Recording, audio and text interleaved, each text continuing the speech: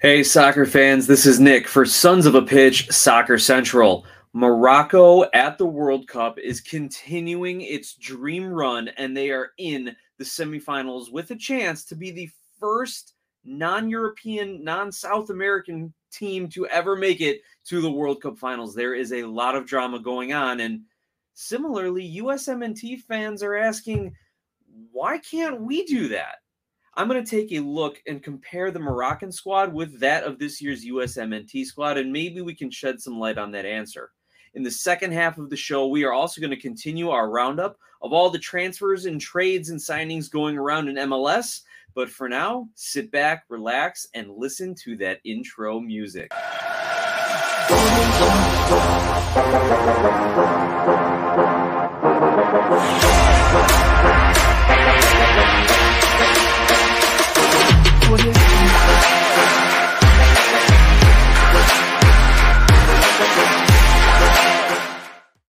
Hey, soccer fans. Once again, this is Nick for Sons of a Pitch Soccer Central, and I am happy to be back speaking with you, talking all things American soccer, and we're going to focus on our USMNT comparisons to the Moroccan squad. A Moroccan squad in the semifinals, only the third non-European, non-South American team to get to the semifinals, with South Korea in 2002 and the United States going all the way back to 1930 being the other two squads. So that is what we're going to look at, because the Americans want to know, if Morocco can do it, why can't us? We're going to compare the two squads, and it might be a little apples to oranges, but we're going to do our best to see exactly what that means. I want to thank everyone who joins us week in and week out on our chats live here on YouTube. So if you're listening on the podcast, make sure you come on over, like the video, subscribe to the channel, and join our live conversations. We already have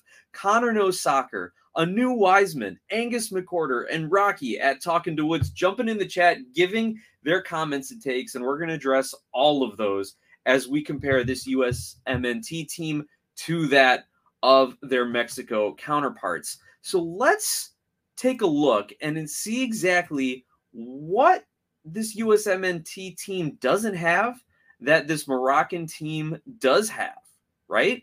Let's look at their group stage results here. Morocco had a 0-0 draw versus Croatia, a 2-0 victory over Belgium, and then a 2-1 victory over Canada, whereas the United States ended up with a 1-1 draw versus Wales, a 0-0 draw versus England, and a 1-0 victory over Iran. In the knockouts, we know what happened to the United States, a 3-1 loss to the Netherlands. They were extremely outcoached in that one. Louis van Gaal had a masterclass, as people are saying. He lined up the Dutch team exactly in the spots they needed to counter the United States and their pressing possession style, right? Now, look, again, we're not here to rip on Greg Berhalter, even though he did get outcoached in this one. But hey, what was he going to do in this game? Completely change everything that was the identity of this team in order to maybe try and go toe-to-toe with the Dutch? Now, he took it to them, and the Dutch countered. What can we say? We talked about that over the last couple episodes. But where Morocco had the edges is it looked like they were better suited to kind of see out a 0-0 draw versus Spain and then take it to penalties and hold on to that 1-0 win against Portugal. And these are some generalities, and we'll get into some specifics in a minute. But being able to hold on to that 1-0 lead against Portugal, they looked a lot more comfortable doing that than the United States did, holding on to that 1-0 lead against Iran, and even the draw against Wales, which they didn't hold on to that 1-0 lead, right? They ended up with the draw. So Morocco seemed to be so much more comfortable in those scenarios than the USMNT. And we're going to take a look at some of the reasons why that could be. First of all, the biggest thing that I've heard people commenting and saying and talking about when you look at why Morocco, why not the United States, is the club level of the players, right? There's got to be some sort of big difference in club where either Moroccan players are in better positions in better clubs or getting more minutes and whatever the case may be. But then again, you hear the counterpoint. Look at Saudi Arabia. They were able to upset Argentina with guys playing completely in the Saudi league. So maybe the club conversation isn't as heavy weighted as some of the other factors that are out there, but let's take a look and see. So I looked at the Moroccan starting lineup against Spain, and I looked at their bench players, and the same thing for the United States. I looked at their starting lineup versus the Dutch and their bench players. And I compared that to who's playing in top 5 leagues, who's playing in other European leagues, and who's just playing in other leagues outside of Europe, right? Top 5 leagues: England, Italy, Spain, Germany, France. Italy, England, Spain, Germany, France. Good. I can count to 5. Those are the 5 top leagues in the world that most people consider. And so we're going to go with those. Now, Morocco, 7 of their starters are playing in top 5 leagues. 3 of their starters are playing around Europe, and 1 other starter is playing elsewhere. Now, if you want to look at their bench, 7 players are playing in top 5 leagues, 3 are playing in Europe, and 5 are playing in other leagues. So 14 players on the Moroccan roster are in a top 5 league. Now let's take a look at the United States now. For the United States, 9 U.S. starters are playing in a top 5 league, but no other American starters were playing around Europe, and 2 other American starters were playing in other leagues, the MLS to be specific. Now, 4 American bench players were in a top 5 league, 4 others were playing in Europe, and 7 other Americans were playing in other leagues around the world. Those 7 were all in MLS. So you look at top 5 talent, it's very similar between the United States and Morocco, but where you can kind of make the distinction is the back end of that roster is heavy MLS, whereas the back end of the Moroccan roster is playing around Europe or other leagues internationally.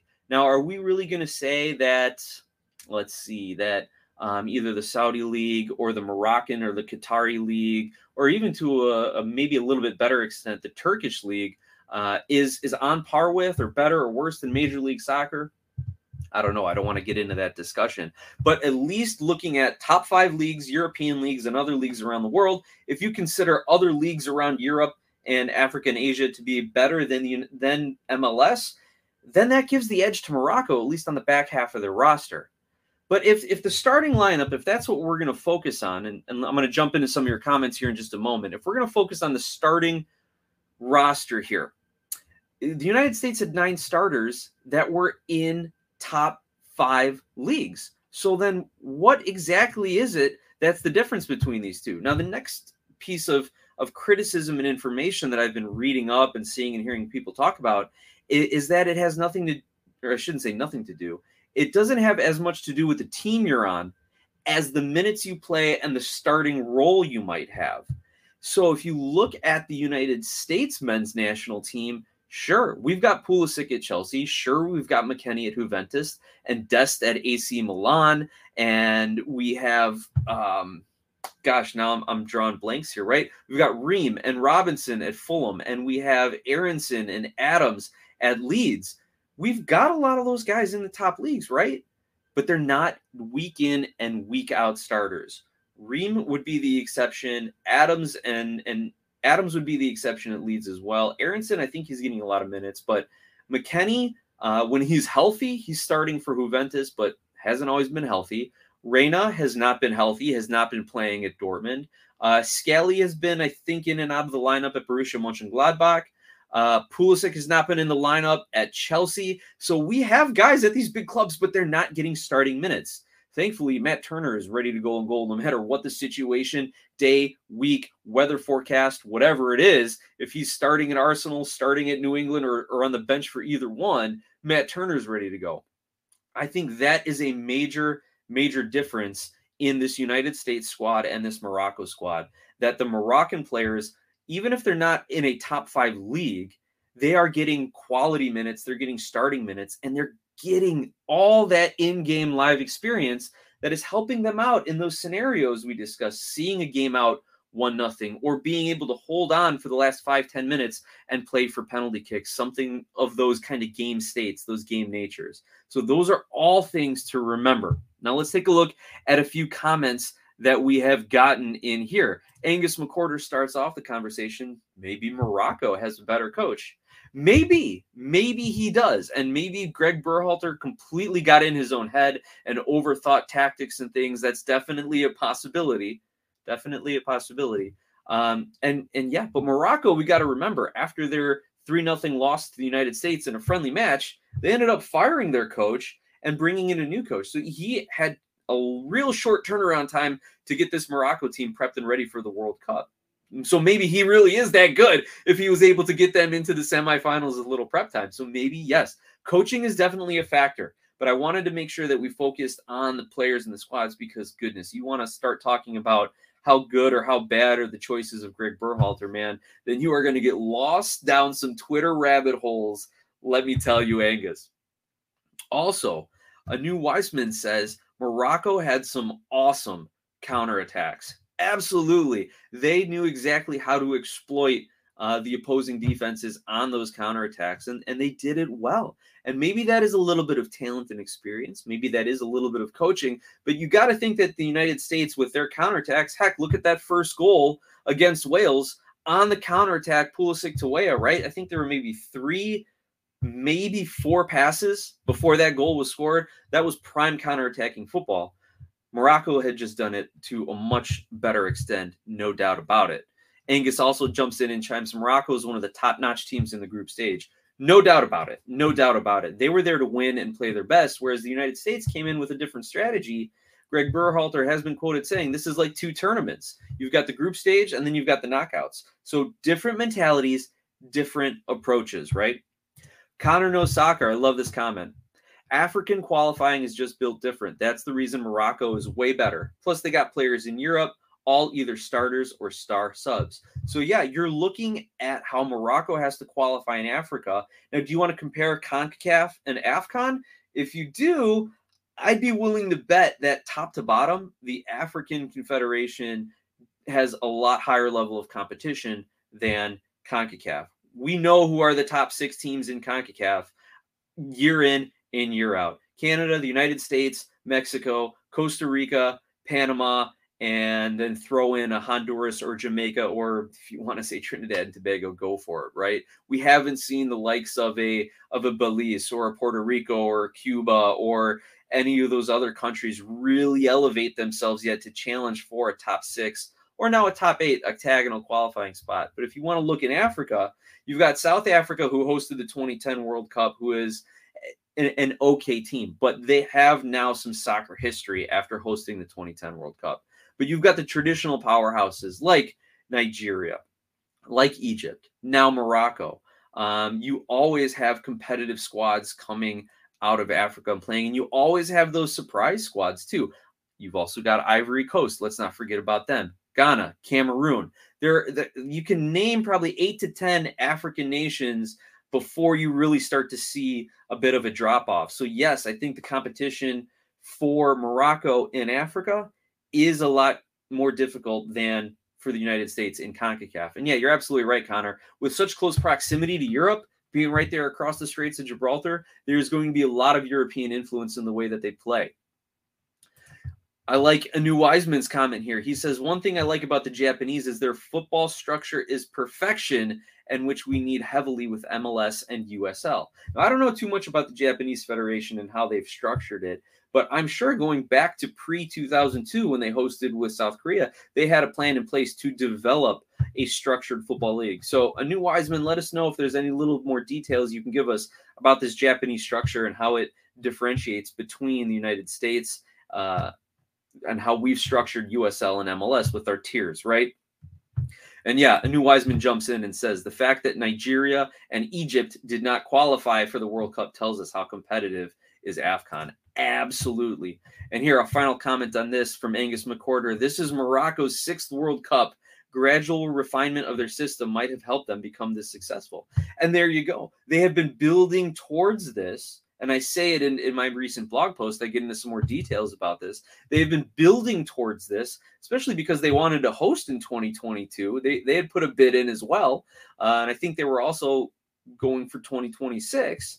They were building towards this. The United States hit the reset button in 2018 after failing to qualify. Let's take a look at a few other metrics here, a few other things that I thought were interesting between the United States and Morocco. Experience. Experience matters. We know that no matter how athletic and how technically gifted you are, experience matters, especially in tournament play, and especially in the tournament of all tournaments in the World Cup.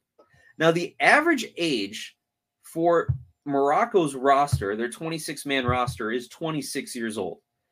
They have 5 players that were 30 years old and over, and 3 players that were 20 years and younger.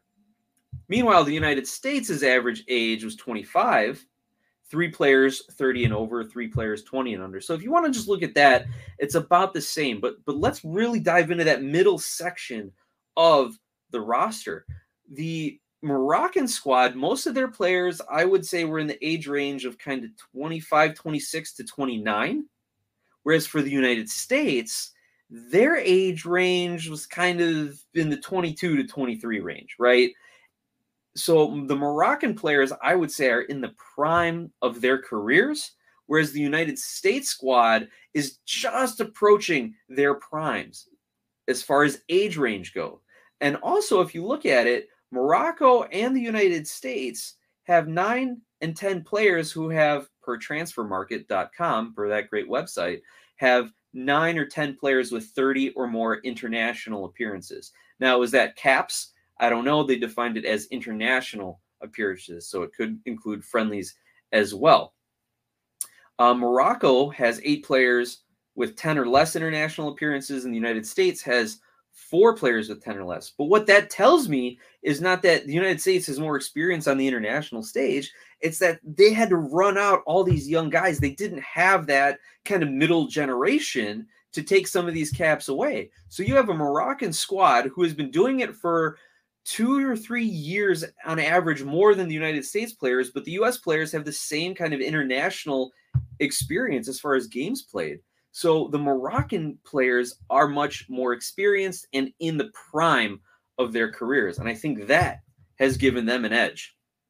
Now, if we look at some other financial statistics out on the transfer market website, they give you even more of a similarity between these two squads, right?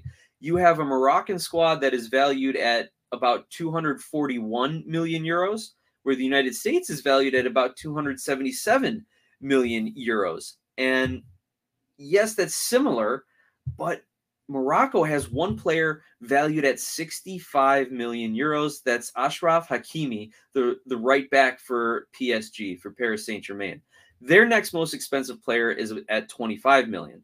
Now you look at the United States roster, the top half of our roster is all in like the 10s, 20s, and 30s of millions, with Christian Pulisic being the most expensive player valued at 38 million. Gio Reyna at 35 million, Brendan Aronson at 30, Weston McKennie at 21, and Yunus Musa at 20 million euros of their expected value there. So Morocco has the most valuable player, but the United States has a lot of guys who are approaching their biggest payouts, right? I anticipate all the guys I just named, their values to continue to increase as they continue to play and perform well and get into starting roles and do a lot more for their club.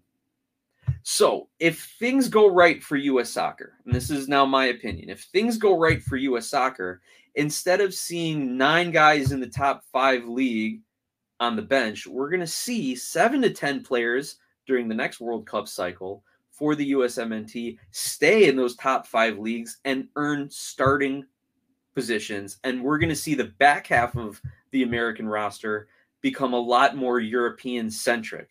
Now, I'm not bashing the MLS, and I'm not saying they have to go over to Europe to be that starter or that player for the U.S. men's national team or to maximize their potential. But the fact of the matter is, it is a different level of competition, not just in difficulty, but in environment and in tactics and in experiences. And we need to have guys who have all of that to be able to identify that when we get to the national team level. So again, I would expect to see the starting lineup really reflect at the next World Cup 7 to 10 guys playing in England, Spain, Italy, France, Germany. Those are going to be the bulk of the U.S. starters. And then you're going to see some of our bench players and maybe even a couple starters playing in the Netherlands, Belgium, possibly Portugal. Trying to think of another league, the Scottish Premiership. We have Cameron Carter-Vickers playing at Celtic and doing it at an extremely high level for that club and able to come in and do it for the United States on the world stage. So that is kind of what I would expect to see. So if we're going to say, why can't the USMNT do what Morocco is doing right now? I think they are. They're not getting the results, but they're just a couple years behind Morocco in that player development, right? And in targeting the next World Cup to star in. So that is what I'm thinking. You always got to remember there's going to be 3 or 4 players on every World Cup roster who are not going to be playing any minutes in the World Cup, but that are needed there for experience, right? You need some youngsters so you can have some of that institutional memory, to borrow a corporate phrase, and as well as just to share experiences, right? A lot of people didn't think DeAndre Yedlin had the quality to be here, but he's the only guy who's ever played in a World Cup game before. So he was going to be on that roster to at least share some of those experiences. So you see a guy like Ethan Horvath, who might not have gotten minutes over Sean Johnson or Matt Turner, arguable, who's the number 2 or number 3 in that goalkeeping pool, but he's the youngster who they need to get experience there, right? We've got a young team, and it's only going to get more and more experience, and I think we're going to target that going into the next World Cup. Now, let's take a few look at comments before we jump into our halftime break. Connor Knows Soccer says, the U.S. Soccer Federation needs a complete overhaul to change anything. And that's a bold statement, Connor, considering that they've brought in Brian McBride, Ernie Stewart, considering they've brought in a lot of former players and created new positions. I think they're in the right direction. I don't think you need to fire everyone and rebuild, because then you're going to lose any progress you've made with the current player pool. But I completely understand your sentiment and that we need to overhaul things in order to have real change. Honestly, I see it with my hometown Chicago Bears here. Until they actually get sold by the McCaskies and drive out anybody that's been managing that franchise for the last 100 years, nothing's going to change. They're never going to win anything again. So I see what you're saying, in that there needs to be change. There needs to be some new vision, new ideas. But at the same time, I would hate to lose any of the progress we've made with what everyone is agreeing on, the most talented player pool ever in U.S. history. And a new Wiseman agrees with you, Connor. He says the USSF only line up their pockets. They don't provide any support for U.S. youth development. Interesting take, because we're starting to see MLS focus on academies and development with MLS Next, MLS Next Pro, different academy systems. The USL has got an extremely wide recruiting net as well. I wonder if other federations around the world, I wonder if England, France, Italy, if their federations are funneling money into youth development programs, or if they are allowing the clubs and academies to really identify the talent for them. I think that's another thing that we need to think about. I don't know much about the youth systems, but I think that is something that we need to address and at least acknowledge. So I appreciate that. And yeah, I'm with you, New Wiseman. This I will agree with you on. There's no reason why a parent has to pay thousands a year in the hopes their kid becomes the next Messi. And I can't attest to paying thousands a year, but I can, from personal experience, know that I was left off of an Olympic development squad in Northern Indiana to make room for the coach's son and nephew. So I will say that the identifying of talent needs to take a step forward for sure. New Wiseman continues on saying, while MLS only fights with USL and NISA for supremacy. Great. Hey, we have Jeffrey Davila jumping into the chat. Hello, welcome back, man. Good to see you. Hope you're enjoying all the conversation as well as all the World Cup. A New Wiseman, thank you for giving us a little bit more on the Japan League and their structure. The J League started around the same time as MLS, except they had a 4-tier system, and most of their roster was made out of domestic talent. He continues to say strong domestic leagues can work. Japan was able to win out their group and spoil the competition. That's excellent. And I think that's very key to remember, because everyone is saying, forget MLS. We can't have our players playing in MLS if we're going to do anything on the international level. But you're showing that Japan is an example of a domestic league that can get talent to the level of advancing out of the group stage. In fact, even winning their group. Now, I think what you're honing in on is that they had a 4-tier structure.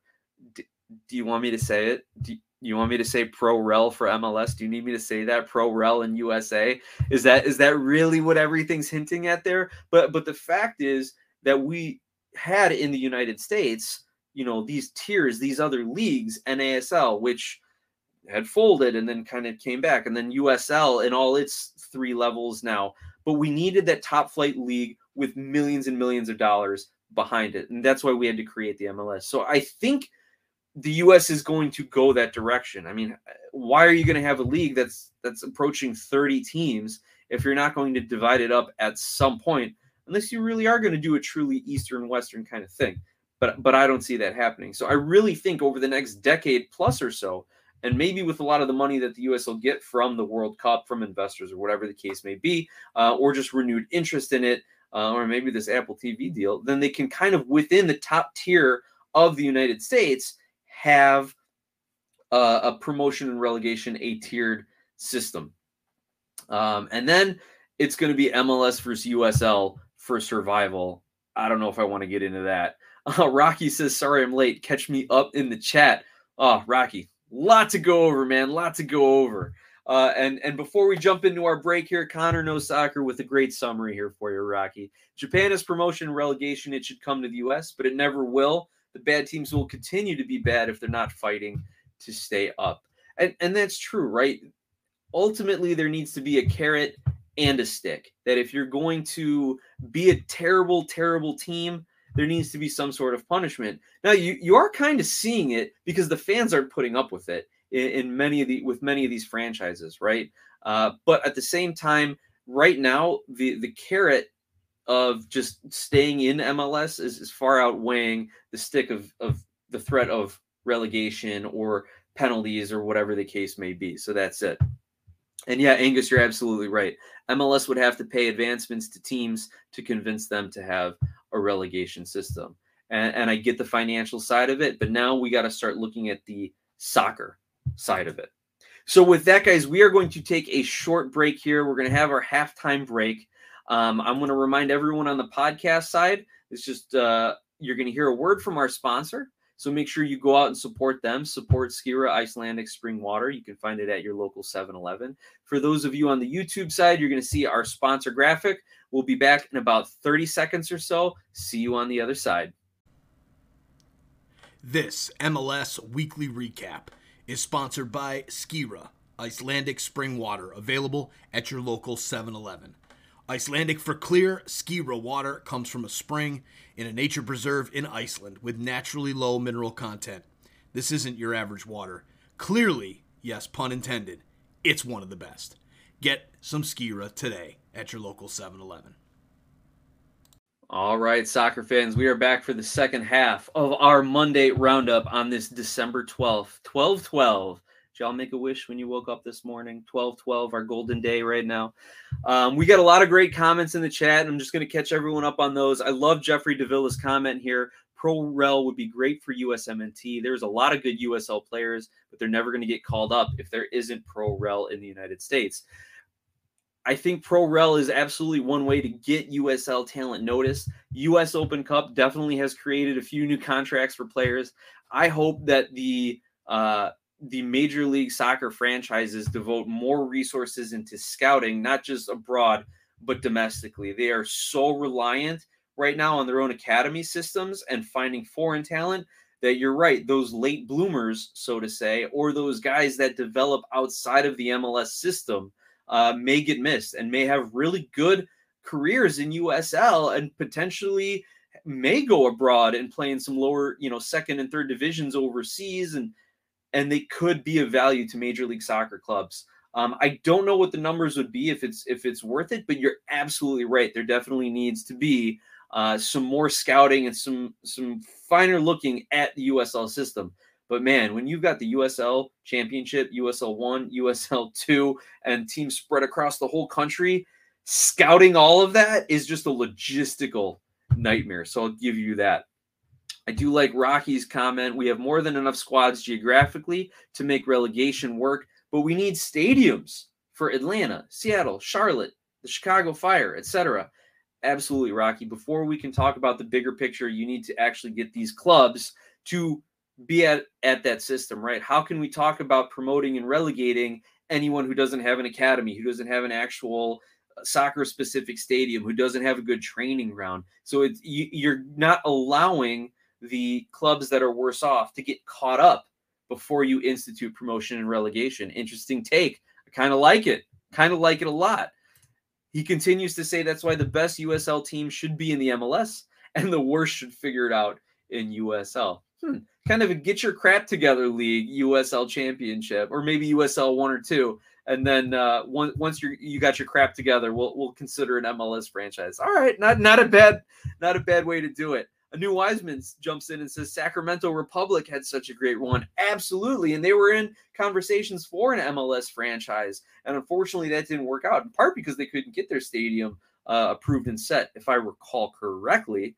But yeah, absolutely. Sacramento's a team. Cincinnati's a team, similarly. Now, their results, their first 3 seasons in MLS wouldn't suggest it, but they were at least able now to develop some better office structure, culture, and as well as building out those facilities, right?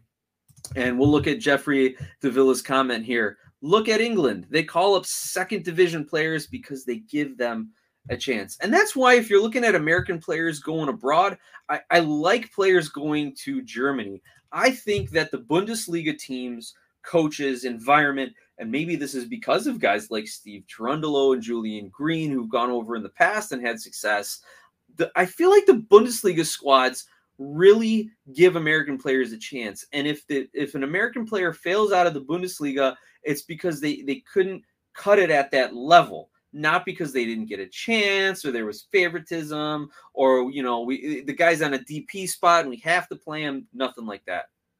You guys keep this chat going. We need to jump into a little MLS talk here, and we are going to get into the latest transfer rumors, but please continue the chat going. There are some great comments here. So the first thing, and I love this from MLSsoccer.com. I love their transfer tracker. Their first and a big headline here, PSV Eindhoven is interested in Austin FC homegrown Owen Wolf. That would be huge to have him step up and go over to the Eredivisie, especially the top, if not one of the top teams in PSV Eindhoven. He's only going to be 18 years old this season and had 11 starts for Austin FC. So this is a fantastic opportunity for a young, talented American attacking player to go get experience in a league, which I have just come to realize is a very attacking friendly league. So excellent. And you know what? This would be a very good piece of business for Austin FC if they retain something along the lines of that 15, 20, 25% sell-on fee, because if Owen Wolf goes over there, he's got the name recognition and pedigree. If he can go over there, be successful, and then get sold to that Bundesliga club for 30 million or so, or get sold to, say, a La Liga club or a Ligue 1 club in France, for that 20 to $25 million range, that would be fantastic, right? And I didn't realize this either, that older brother Tyler Wolf is a homegrown winger for Atlanta United, who's playing in the second division in Belgium on loan. So let's see if there's any sort of talk about dollars and cents here. Nothing in this article, since it is such an early conversation for that report. But yeah, Austin FC homegrown Owen Wolf linked with PSV Eindhoven. The next one, and I love anytime I see Jossie's Artist's name in headlines, because not only did I really enjoy watching him as a player and still do watching him as a player, but he's such a polarizing figure in American soccer, both on the national team level and in MLS, that anytime I see his name in a headline, I think it's fantastic for conversation. But speaking of Austin FC as well, Austin FC just signed free agent striker Gyasi Zardes, and he is 31 years old. He definitely is going to give them some depth and experience and maybe help them get to that next level. They did it so well, but get them to that next level from a cultural and experience standpoint and see if they can't make some noise within Champions League or within the MLS or within US Open Cup, right? I'm scrolling down to see if Zardis's kind of salary figures or any of his signing is going to be here as a free agent, but I don't think the clubs are going to disclose that if they don't have to, and it is not part of this article. What is interesting is to say Zardis is sitting on 97 goals, and he is 13th all time in MLS goal scoring. So he could hit that 100 mark with Austin FC and have himself a record-breaking kind of season. Some other big news north of the border that I know our good friend and co-host and founder here, Mike G, is happy about. Jonathan Osorio has just signed a contract extension with Toronto FC. It is a 3-year contract extension through 2025 with an option for 2026. Now, I wish the article would say if it's a player option or a club option. I'm pretty sure it's a club option. But still, he has 318 appearances for Toronto, the club leader. Everything that I've seen on social media, that TFC fans are in love with this. He's still 30 years old, was playing with Canada in the World Cup just now. He has been everything for TFC and a big part of what Canada does. So he was the first TFC player to hit 300 appearances for the club across all competitions, and he has 58 goals across all competitions, third in TFC history. He's 21 behind Altidore, so I don't know if he'll hit that over the next couple 3 years, but it's definitely possible. So great signing for TFC from a fan perspective to keep one of their legends in red, but also from an actual on-the-field perspective. It's great to see. Also, speaking of Canadian soccer, Minnesota United claimed Canada defender Daniil Henry off of waivers. Now, Henry was on the Canada World Cup roster, but had to withdraw due to injury. So Minnesota United is getting a solid defender, 29 years old, which is just as good as anyone when you're playing defense, right? And it says Minnesota is returning Michael Boxall, Brent Kallman as starters, and Bakaye Debase is recovering from surgery. So you're going to see Daniil Henry have the opportunity to earn a starting spot with Minnesota United. And the last major headline before we take a few of your comments, we have Leeds United midfielder Mateusz Klich, and I'm sorry if I am mispronouncing that, Klich. He is in talks to sign with DC United. In advanced talks, as the headline here on MLS Transfer Tracker says, DC United in advanced talks to sign Poland international central midfielder Mateusz Klich from Leeds United. He would not be a designated player, though, according to the article by Tom Bogert. He's got 41 caps with Poland, has been with Leeds since 2017, and this, I think, would be an excellent get, an excellent signing for DC United, who is trying to rebuild a little bit, well, who's trying to rebuild a lot of it of that winning culture, and having a solid midfielder to link up with some of the attacking pieces they signed would be a fantastic move for them. Let's take a couple comments of yours, and then we'll run down the last few transfer trackers before we start wrapping up the show. I like here what Rocky says. Love Zardis in Austin. They will make the playoffs again. It's going to be fantastic to see Zardis again in the MLS playoffs here. A new Wiseman says, so check this out. All right, let's check it out. Atlanta United has a partnership with Aberdeen FC in the Scottish Premier League. And last month, they had a friendly at the training ground. Atlanta didn't advertise it at all. Wow. That is shocking that Atlanta wouldn't advertise it. I wonder what sort of clauses went into that contract that would make them not want to advertise that. Maybe there's a reason to have it closed door. Maybe it was a private event, right? Maybe there's some billionaire Scottishman who just wanted to pull a Scrooge McDuck and have his own private soccer game. I don't know, but that is very interesting, and I'm glad you bring it up because that seems like a really easy way to make a few bucks, right? And we never know what sort of negotiations and deals are going on with any of the contracts with workers who have to come in and man and staff those games and sell tickets and sell concessions and all that sort of thing. But Anu Wiseman continues to say it made me wonder if Atlanta even cares about the partnership because we had nobody from the front office at the dinner party as well. Well, that kind of blows my Scrooge McDuck theory out of the water there. With Atlanta getting Garth Lagerwey, I'm going to assume that this was just kind of an oversight in a transitional period with a new president stepping in.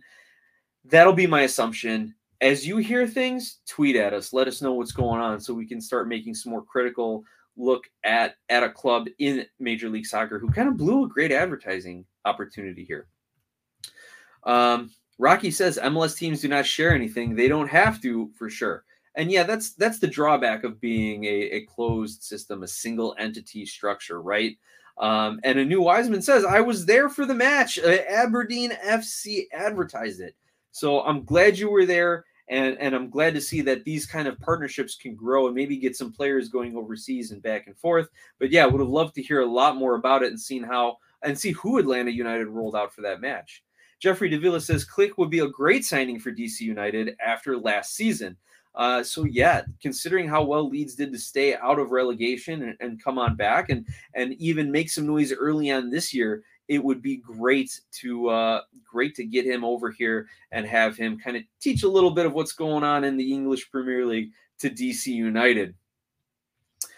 All right, let's take a look at a few other transfer tracker headlines. We'll kind of do our lightning round here. San Jose Earthquakes have signed midfielder Judson to a new contract.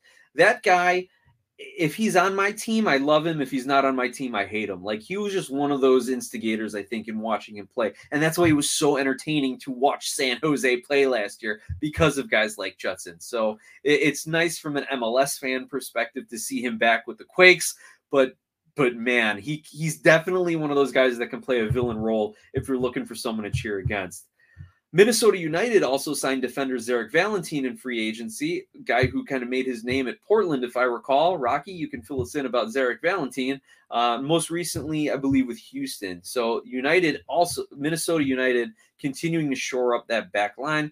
I think they feel like their offense is good enough if Reynoso can continue his fine run of form. Next, the Rapids acquire Kevin Cabral from the LA Galaxy.